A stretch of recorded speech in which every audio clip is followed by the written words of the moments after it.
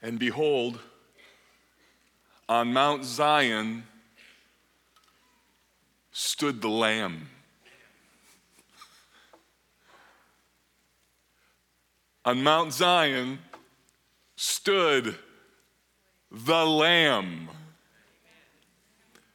That's how Revelation 14 begins.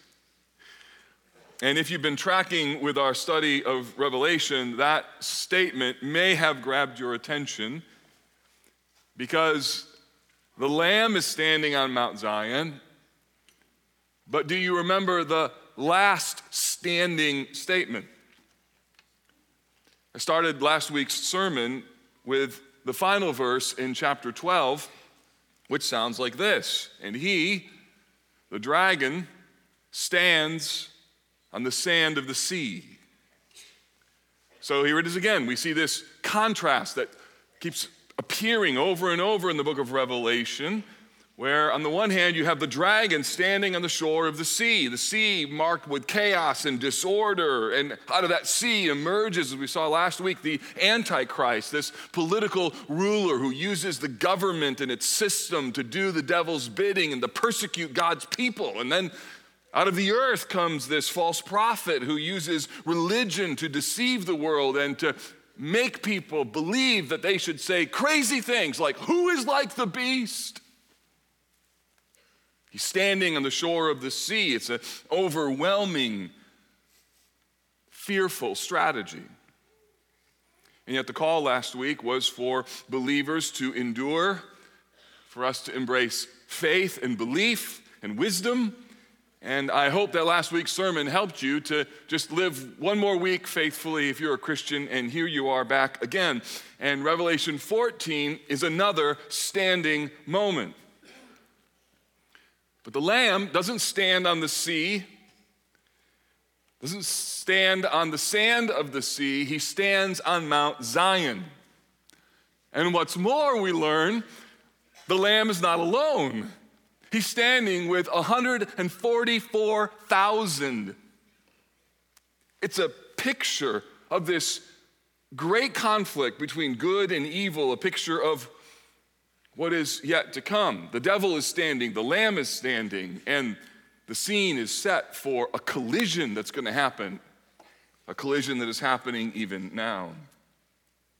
So the rest of this chapter helps us to understand this conflict with an implied exhortation to live with the end in mind. Or I could summarize it this way. This is the main thought for today's message. We need to live, church, for Judgment Day. We need to live for Judgment Day. I want to unpack what I mean by this, and if you're not a Christian, I want to help you understand what the Bible says about this and why it's important, really important for you to understand. If this is like the first time you've ever been in church, you're like, what? Blood to the horse's bridle? What in the world? Yeah, there's crazy things in the Bible. Like, yeah, Jesus is coming back on a white horse. Like, I mean, there's all kinds of things, and they're here for a reason. I want to help you understand it. So what I want to do is help you see this text through, first, the Lamb's people, secondly, this heavenly message, and third, the judgment. And then I want to unpack very briefly 3 applications. How do we think about this? So let's start with the Lamb's people. Verse 1 of chapter 14, look at it. It's a dramatic shift. After everything about the beast, the sea beast, the earth beast, the dragon, chapter 14, verse 1, then I looked, and behold. That's a, hey, hello, look. John is surprised, he's amazed, he saw a dragon, it was fearful. His heart no doubt feels what your heart feels, like, oh my goodness, this level of wickedness is incredible. And sometimes, isn't it, the wickedness of the world is overwhelming and deeply discouraging. I talked with a number of you last week, you saw the applications of many of the things I talked about. You're in places in life and business and in our marketplace and education where you're feeling the pressure of what it means to be so different than everyone else. how you think about gender and identity and sexuality. It's not just your religious beliefs. That's part of it. Like, where do you go when you die? But it's about how you think about male and female and life's most intimate categories. And this is a really important moment. We don't live theoretically in a post-Christian culture. We are living in a post-Christian culture. And we need to figure out how to be different without being defensive. We need to figure out how to be clear without being caustic. Revelation helps us. It helps us to live. Where's this going? Where's this headed? So many things are changing. So what do I think? How do I live? Well, John wants us to see, behold, there's something here. And he wants you to see what he's seeing. And here is this lamb again. A lamb who is standing on Mount Zion. Why Mount Zion? Well, Mount Zion is more than just a location. You could think of this like somebody in our United States context saying, hey, did you hear what happened on Capitol Hill yesterday? Capitol Hill is literally a hill. It's where the Capitol is, but Capitol Hill is representative of something more. It's representative of Washington, D.C. It's representative of the Congress. It's representative of representative power. That's what Capitol Hill means, and that's what Mount Zion means. It's a term connected to a place of deliverance and a place of salvation. It's connected to where God is ruling. It's more than just the city of Jerusalem. It involves that, but it's more of the concept. Mount Zion is where God lives and where God dwells. In Revelation 21, we'll see a new Jerusalem, and that's the idea, but it's more broadly described here as Mount Zion. Then notice, it's not just the location that is stunning to John, it's who is with him. Here we have, again, with him, the 144,000 who had his name and his father's name written on their foreheads. Just to remind you, some people take this to be literally 12,000 from every tribe of the nation of Israel. Others take this to be a more symbolic number for the church, since in chapter 7, it also includes a reference to people from every nation, tribe, people, and language. But for our purposes, again, today, I just want to give you the main point, which is whoever exactly these people are, what is clear, they are God's people. And they are with the Lamb. And that's what matters. What's more, notice, friends, what is on their foreheads. Remember the beast's mark, 666 from the last chapter? Well, rather than the mark of the beast, these people have the name of the Lamb and their father's name written on their foreheads. We see the same thing in Revelation chapter 7, where this name is connected to God's protective seal. Consider that for a moment. They have a mark that indicates they belong to God.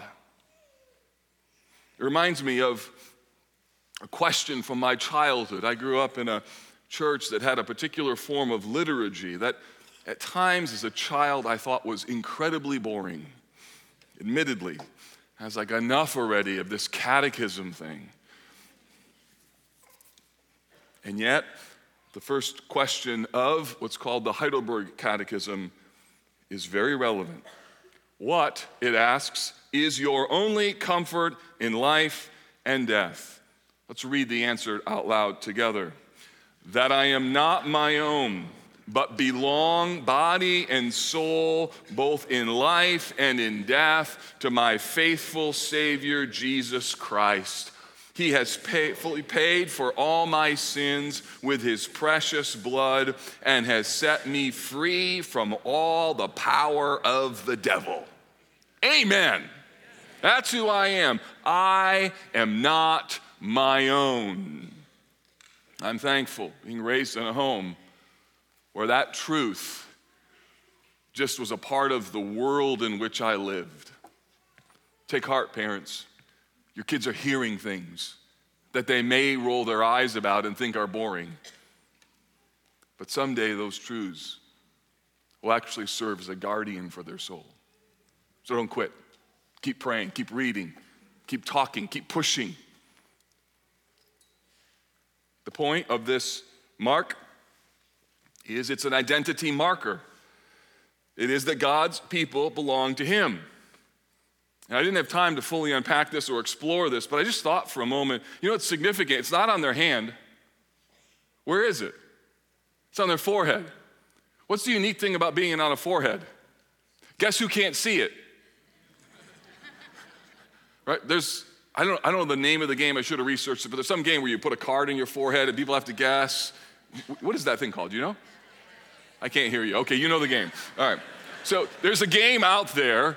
Someone will tell me about it later. But the thing is everybody else can see it, but you can't. So you got to guess what's on the card on your forehead, and everyone else is telling you or trying to tell you, describe to you what's there. And I just thought, isn't that what church is?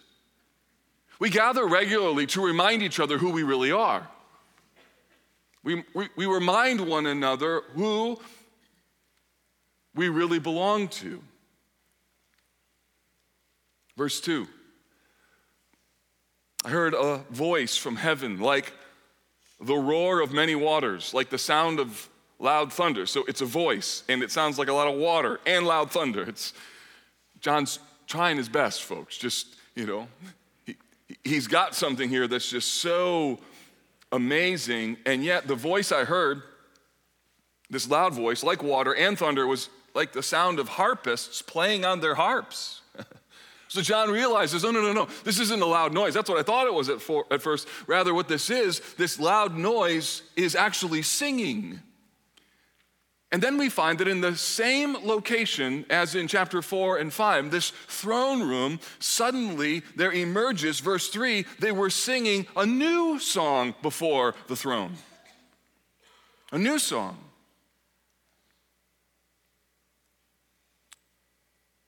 James Hamilton in his commentary says, new acts of conquest call for new songs of praise.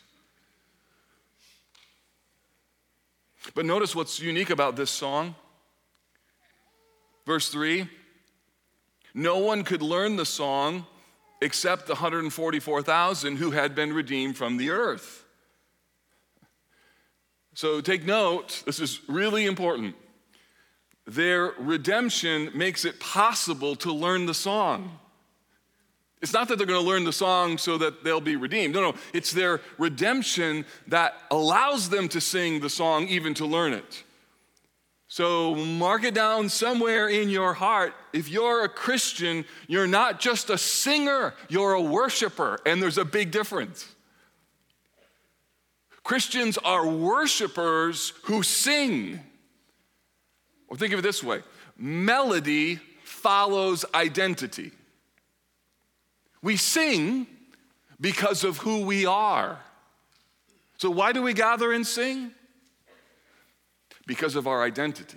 And one of the things that Sundays help us with is to remind us, oh yeah, this is who I am, this is who I am, this is who I am, this is who I belong to. These are my people. God is my King and Savior and my Redeemer, and these are the things that I've given my life to.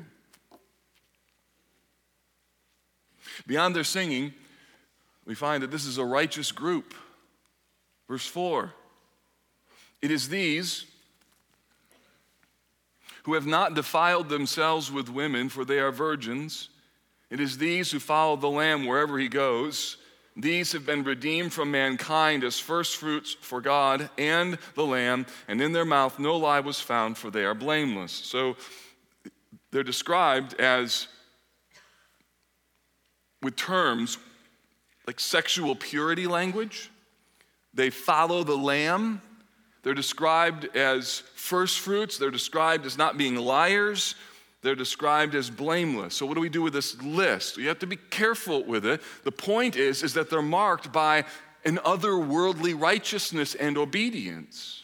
John's using symbolic language. Take just for instance the reference to virgins and not defiling themselves with women. If you take that too literally, then it's only men. It can't be that. What's more, they'd have to be single. Can't be that. What's more, they'd have to be blameless, like they've never done anything wrong or they've never lied, literally, and as a result, nobody would be included in that list. No one. And at the same time, I don't want to diminish what John is driving at and what he sees here, because what he sees is this. Listen, he sees a group of people who are so different. They're so radically different than the rest of the world. A theme will begin to emerge in these final chapters of Revelation of siding with the beast. And John will use a metaphor of being drunk with sexual immorality as a marker and a describer of what it means to side with the beast.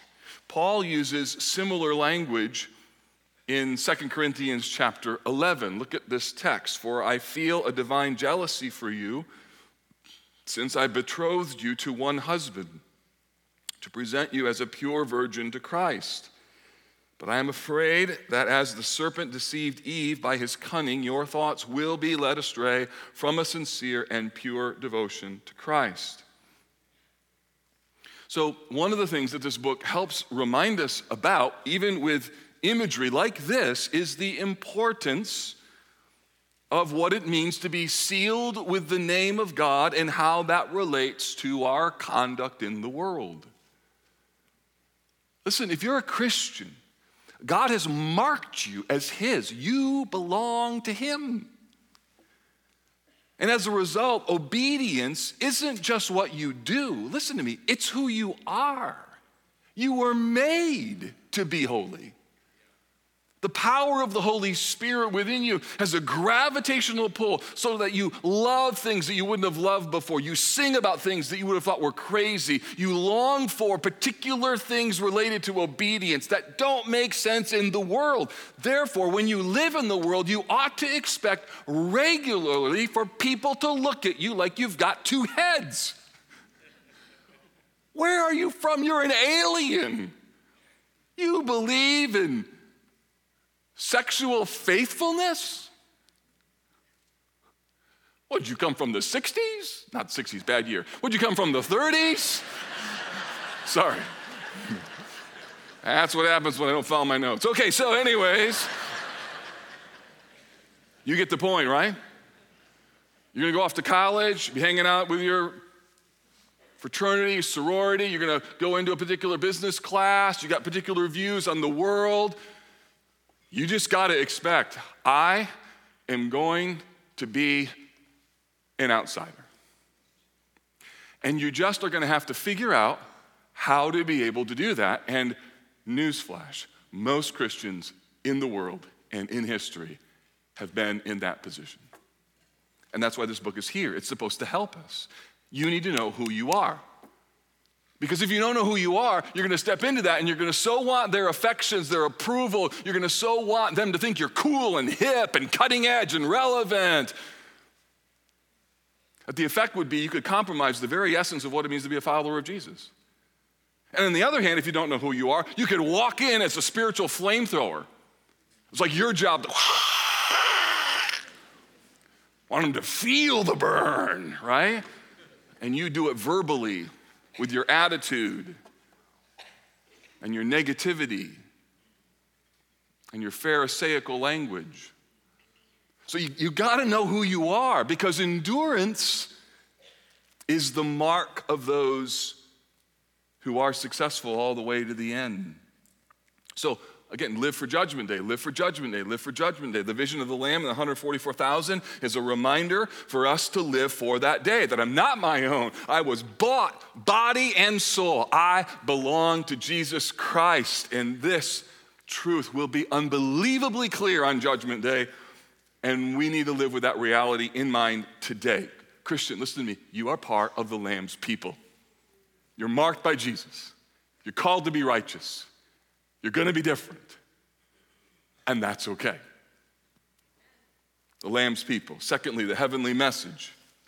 What follows in verses 6 through 13 are three angels who carry a heavenly message. And these announcements relate to the coming judgment, they relate to the fall of Babylon, and they relate to specific judgment related to the beast's followers. First angel proclaims the gospel. Verse 6, I saw another angel flying directly overhead with an eternal gospel to proclaim to those who dwell on earth, to every nation and tribe and language and people. And he cried or said with a loud voice, fear God and give him glory, because the hour of his judgment has come, and worship him who made heaven and earth and the sea and the springs of water.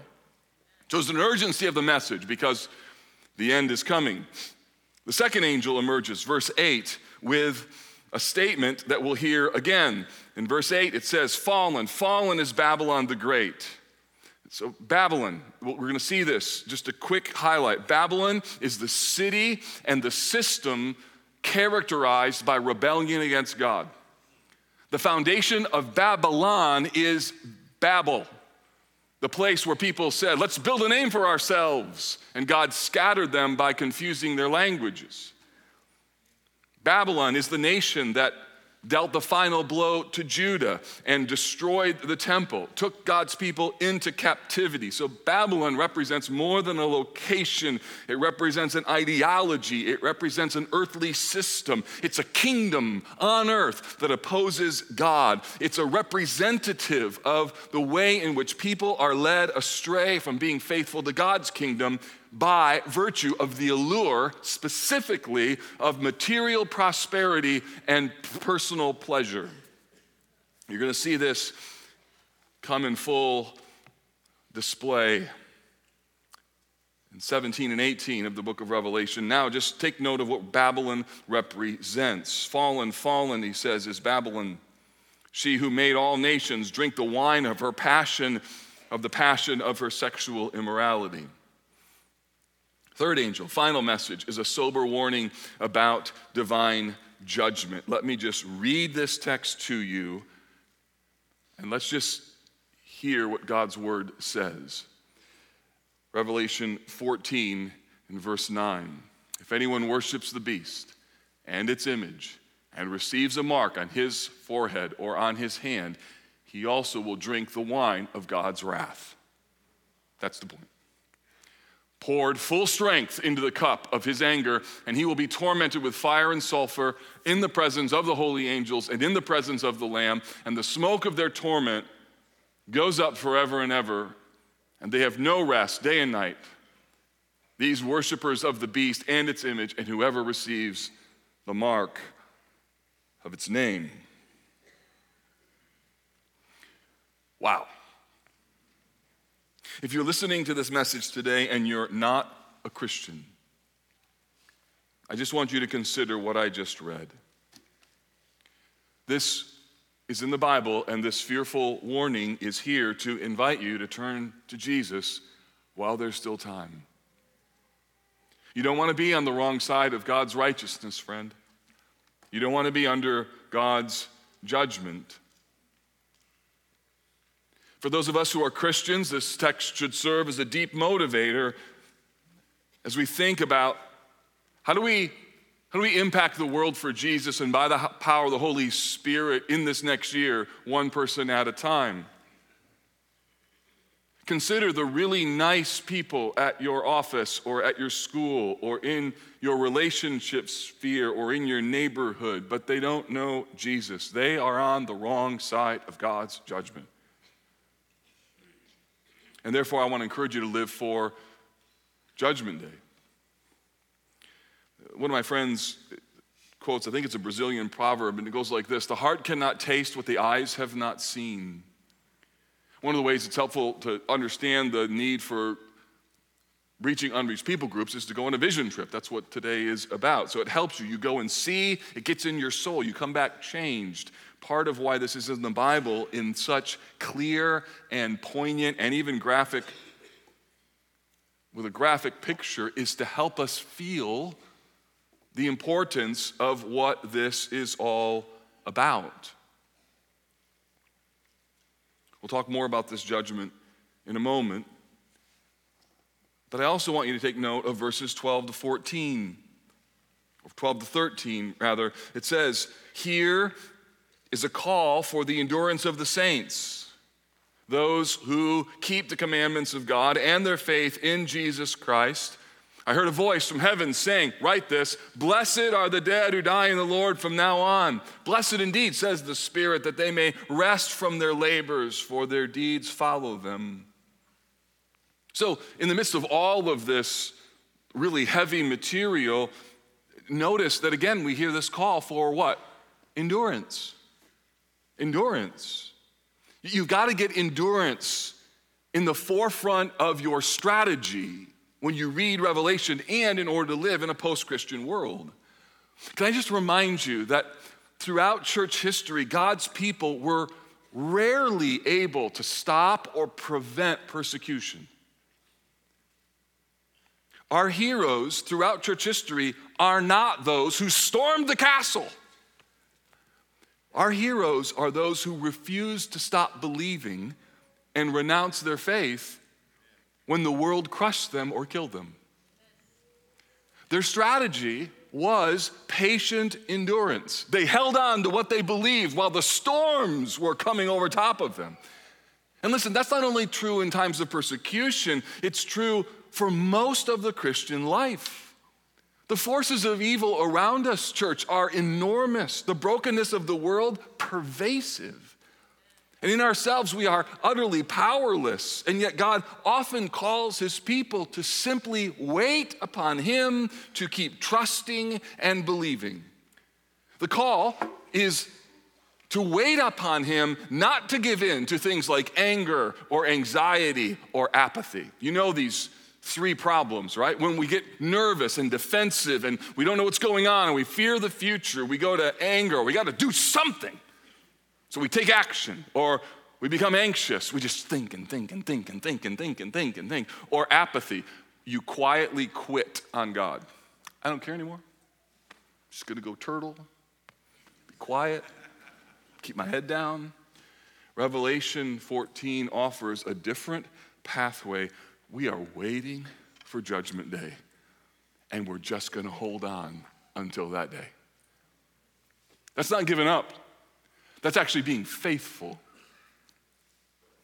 We live for Judgment Day. Finally, we see the judgment. The third and final aspect of this exhortation is found in verses 14 through 20. There's two judgments. One is redemptive, one is punitive.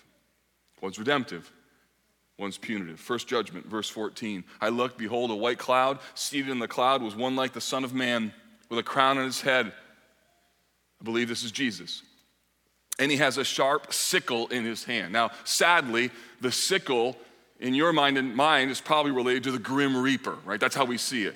But man, if you're a farmer, like sickle is payday, right? You use a sickle to cut your wheat, and that instrument was used to collect your harvest. It was like a sickle wasn't an instrument of judgment and destruction. It was a moment when all of the things that you had hoped for, now you're going to get the bounty and the benefit of them. And so here we find that this angel, it's called it that way, comes out of the temple calling with a loud voice to him who sat on the cloud, put in your sickle and reap, for the hour to reap has come, for the harvest of the earth is fully ripe. So he who sat on the cloud swung his sickle across the earth, and the earth was reaped.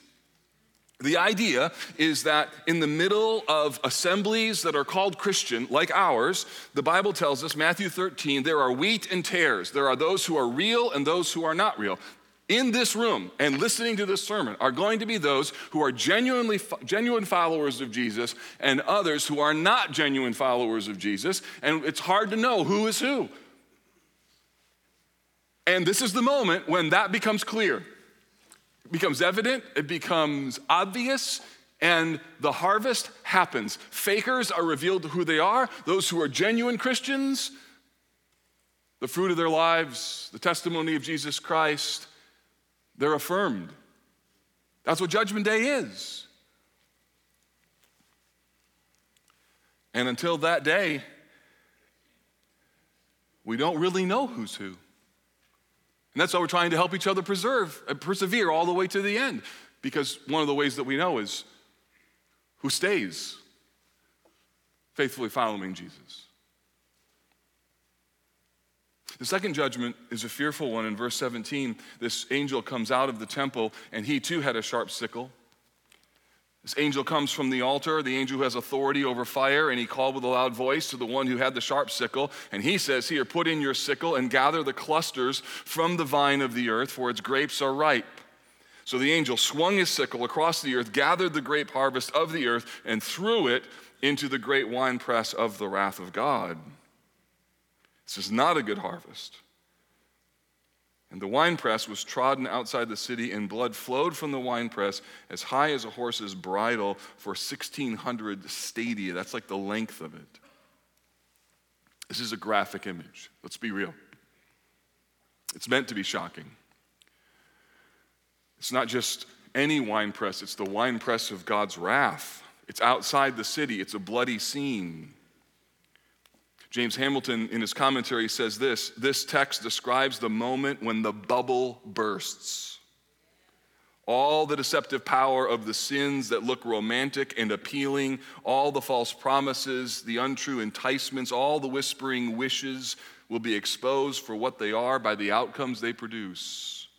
The weeds and the barren trees will be reaped. There will be no fruit on them for God's glory, no nourishing and refreshing yield, but only grapes for the winepress of wrath. What happens here, church? Listen. The sins of mankind have reaped their intended consequences. The sins of humanity have reached their zenith. Year after year after year, God was patient as human beings sinned and rebelled. But there came and there will come a time when divine justice says, enough. Now, if you're not a Christian, you may think, this is awful. And I wouldn't disagree with you. But here would be how I think you would need to think about this. And if you're a Christian, listen, this is how I think we need to think about this. If you've ever been sinned against time after time after time after time after time by the same person, and it doesn't stop, and it doesn't stop, and it doesn't stop, and it doesn't stop, and it doesn't stop, and somebody steps in and says, enough, and then brings justice into that moment, there is a sense within your soul that there is a relief. Could it be that we see this wrongly, naturally, because we don't have a clue about all that God sees or how bad it really is? Could it be that we don't have a clue about how glorious God is and righteous and pure and holy? And if we understood that, and if we understood the brokenness of the world, that there were recording devices, video and audio, and we could see everything happening, let's just say in the last 24 hours in our city and in our homes and in our lives. And we stacked all of that up, and then we compared it to the glory of God. I think we might see Revelation 14 a little differently. And I hope, Christian, for you, it helps you when something comes across your purview, a word, a thought, a feeling, an emotion, an image, an article, something that you can go, wait.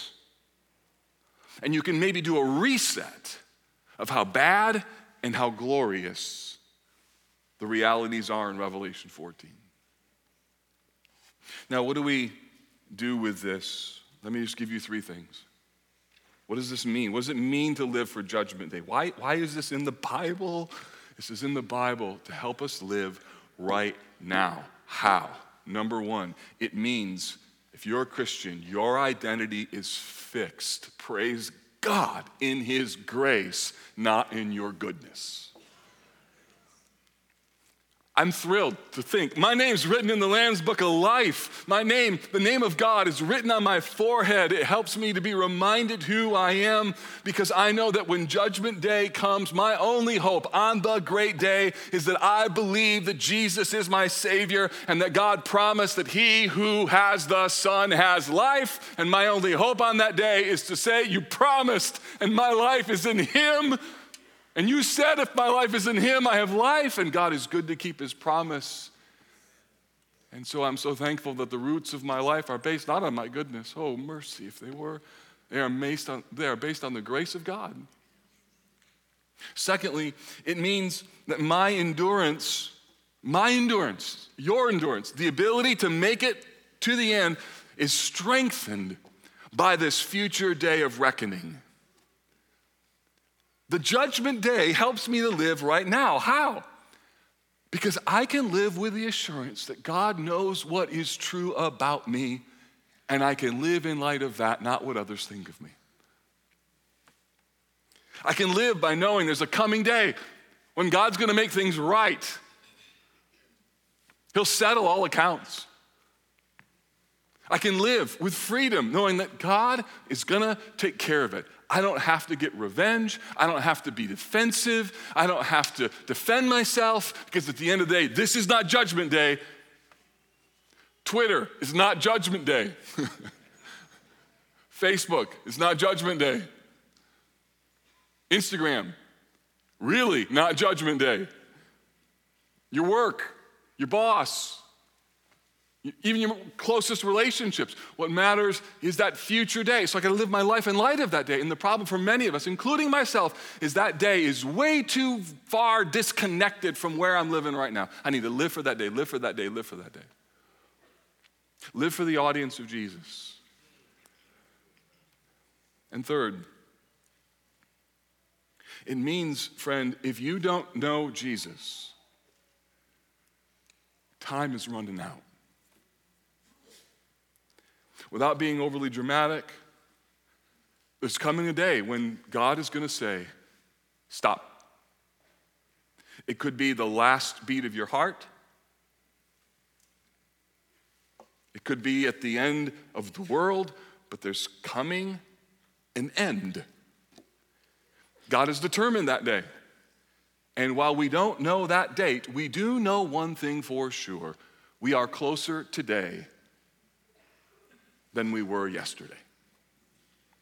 And so, you're living for Judgment Day, if you're not a Christian, means, why don't you run to Jesus today? Why not turn from your sins, receive Jesus as your Savior, and put yourself under the grace of God? Because when Jesus stands on Mount Zion, he stands with his people at his side.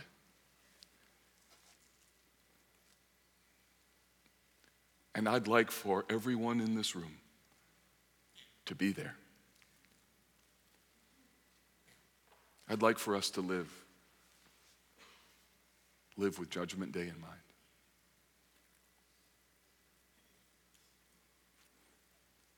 So, Lord Jesus, that day, coming day, that great day, one that needs to be felt, we pray that you would, in this very moment, help us to know how to live for that day. We thank you for heavy texts, important texts, really graphic texts that remind us of what's really going on in the world. We need that. And so we pray even now as we sing and do what Christians do. We're going to sing because we're worshipers. We're going to declare redemption because we've been redeemed. That you will push this reality deeper in our hearts so we'll know how to live more faithfully this next week. Lord, thank you for your word. Thank you for the presence of the Spirit. And we ask all of this in Jesus' name. Amen.